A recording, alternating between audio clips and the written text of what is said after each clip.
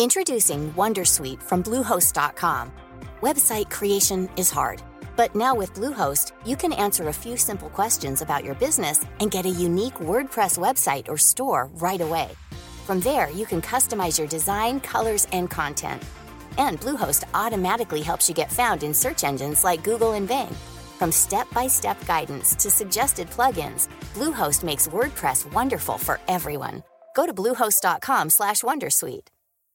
Hey, Dave. Yeah, Randy. Since we founded Bombas, we've always said our socks, underwear, and T-shirts are super soft. Any new ideas? Maybe sublimely soft. Or disgustingly cozy. Wait, what? I got it. Bombas. Absurdly comfortable essentials for yourself and for those facing homelessness. Because one purchased equals one donated. Wow, did we just write an ad?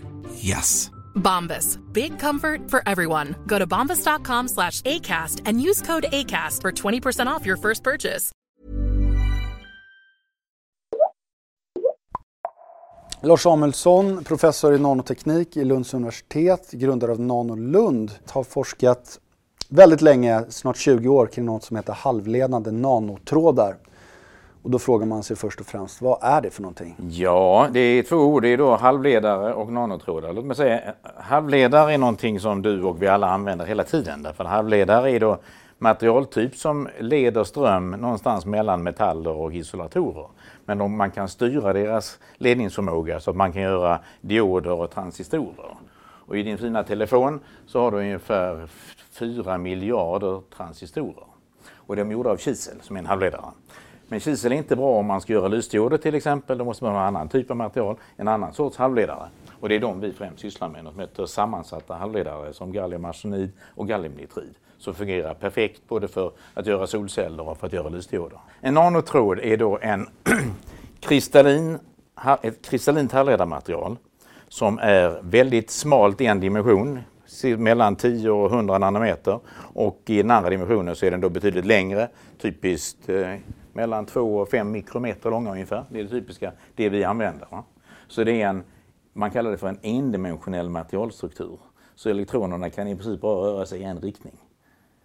Och det har då väldigt intressanta fysikaliska egenskaper. Och det är egentligen så hela den här verksamheten började. Att jag ville kunna åstadkomma material med bättre egenskaper för att studera grundläggande kvantfysik, kvanttransport och kvantoptik. Va?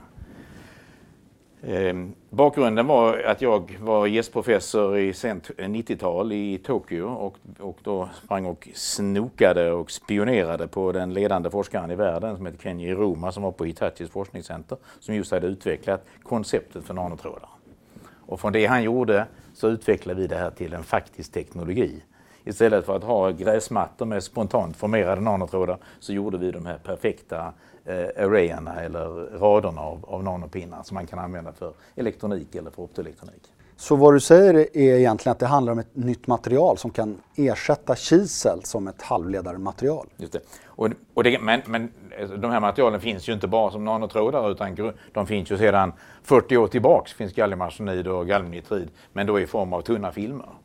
Och som du säkert noterade, för 2 år sedan så gavs ju Nobelpriset för 3 japaner som hade utvecklat galliumnitrid för att göra blåa lysdioder. Förstår jag rätt när du säger att de här materialen växer som en växt av sig själv? Kan man nästan säga. Det är nästan så att man sår ett frö på, om vi säger att den här bordytan är en halvledarkristall, en kiselkristall eller en galliumarsenidkristall till exempel. Så det vi gör och som Kenji Roma gjorde innan vi gjorde det var att placera en liten guldpartikel på den här ytan. Och den guldpartikeln fungerar som någonting som kallas katalytisk. Den får en katalytisk effekt så att det är bara i gränsytan mellan guldpartikeln och halvledarmaterialet under som det växer en kristall. Och resultatet är att det växer till ett atomlager åt gången och den här guldpartikeln lyfts som på en liten pistong och under den har den då en pinne ner till halvledarytan. Vilka teknologier eller vilka produkter är det som kommer revolutioneras av det här nya materialet?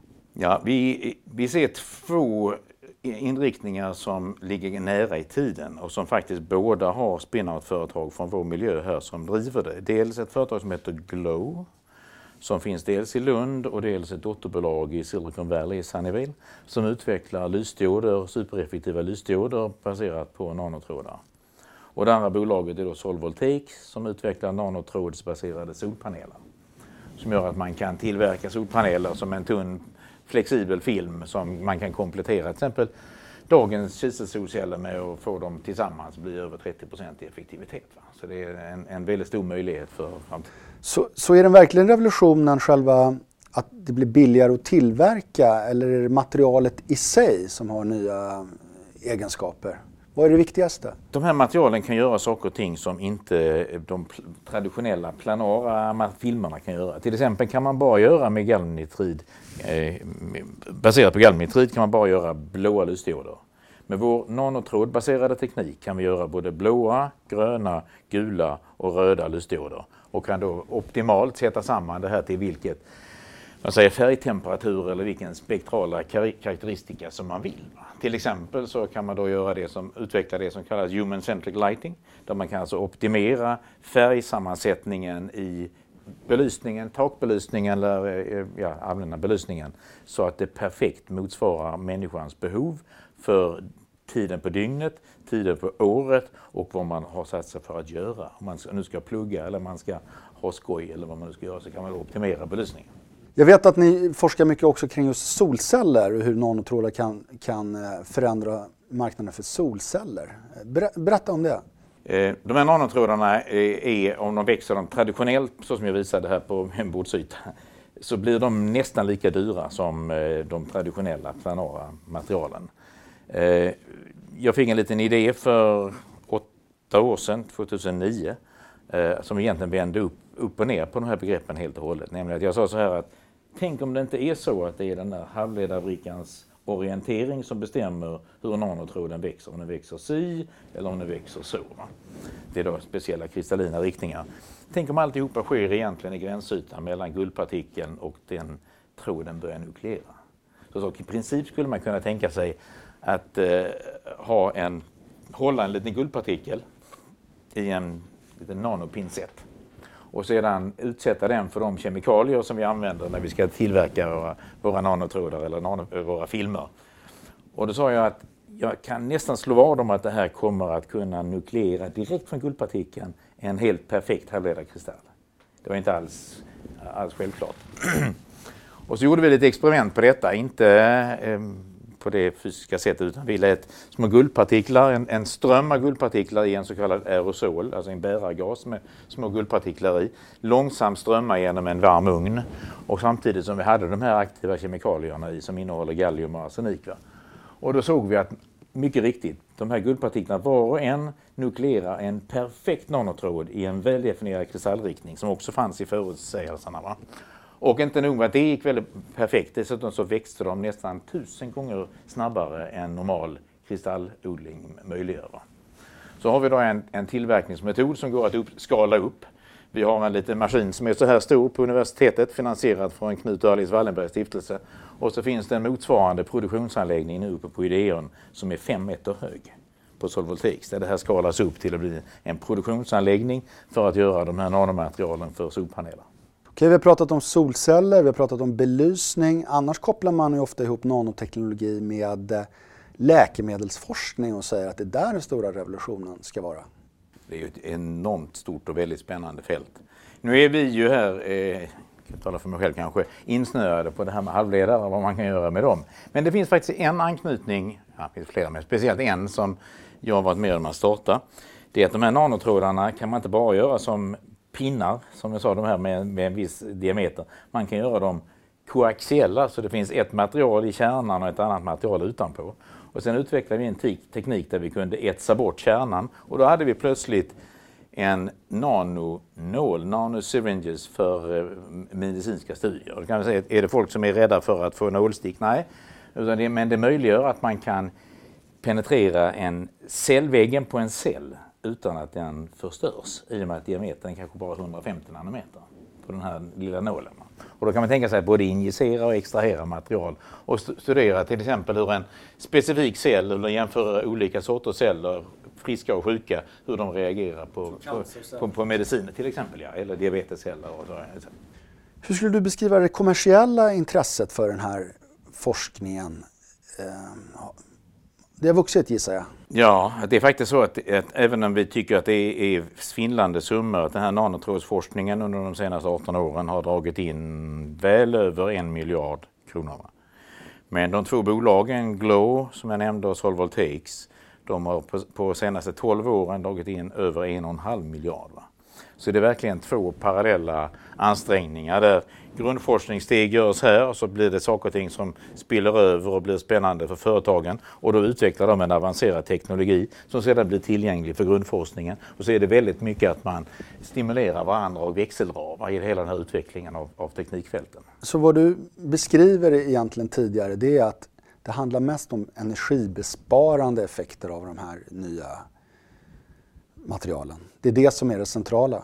Solcellerna är ju uppenbart, det är för att det är energiproduktion helt enkelt. Och det är då allmänt för solpaneler, men det finns ett stort spännande område där vi hoppas kunna få stor inverkan, nämligen något som heter BIPV, Building Integrated Photovoltaics. Så att man kan integrera antingen i takpannor eller i halvgenomskinliga filmer på fönster som konverterar det infallande solljuset. Det kommer att bli en stor grej i framtiden.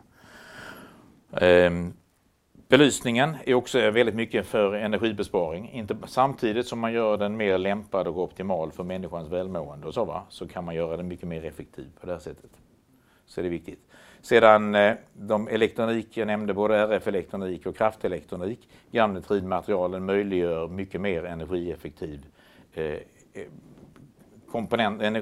komponenter, exempelvis för RF-elektronik, för kommunikationsteknik, för satellitkommunikation, för radarsystem, för flygplan till exempel.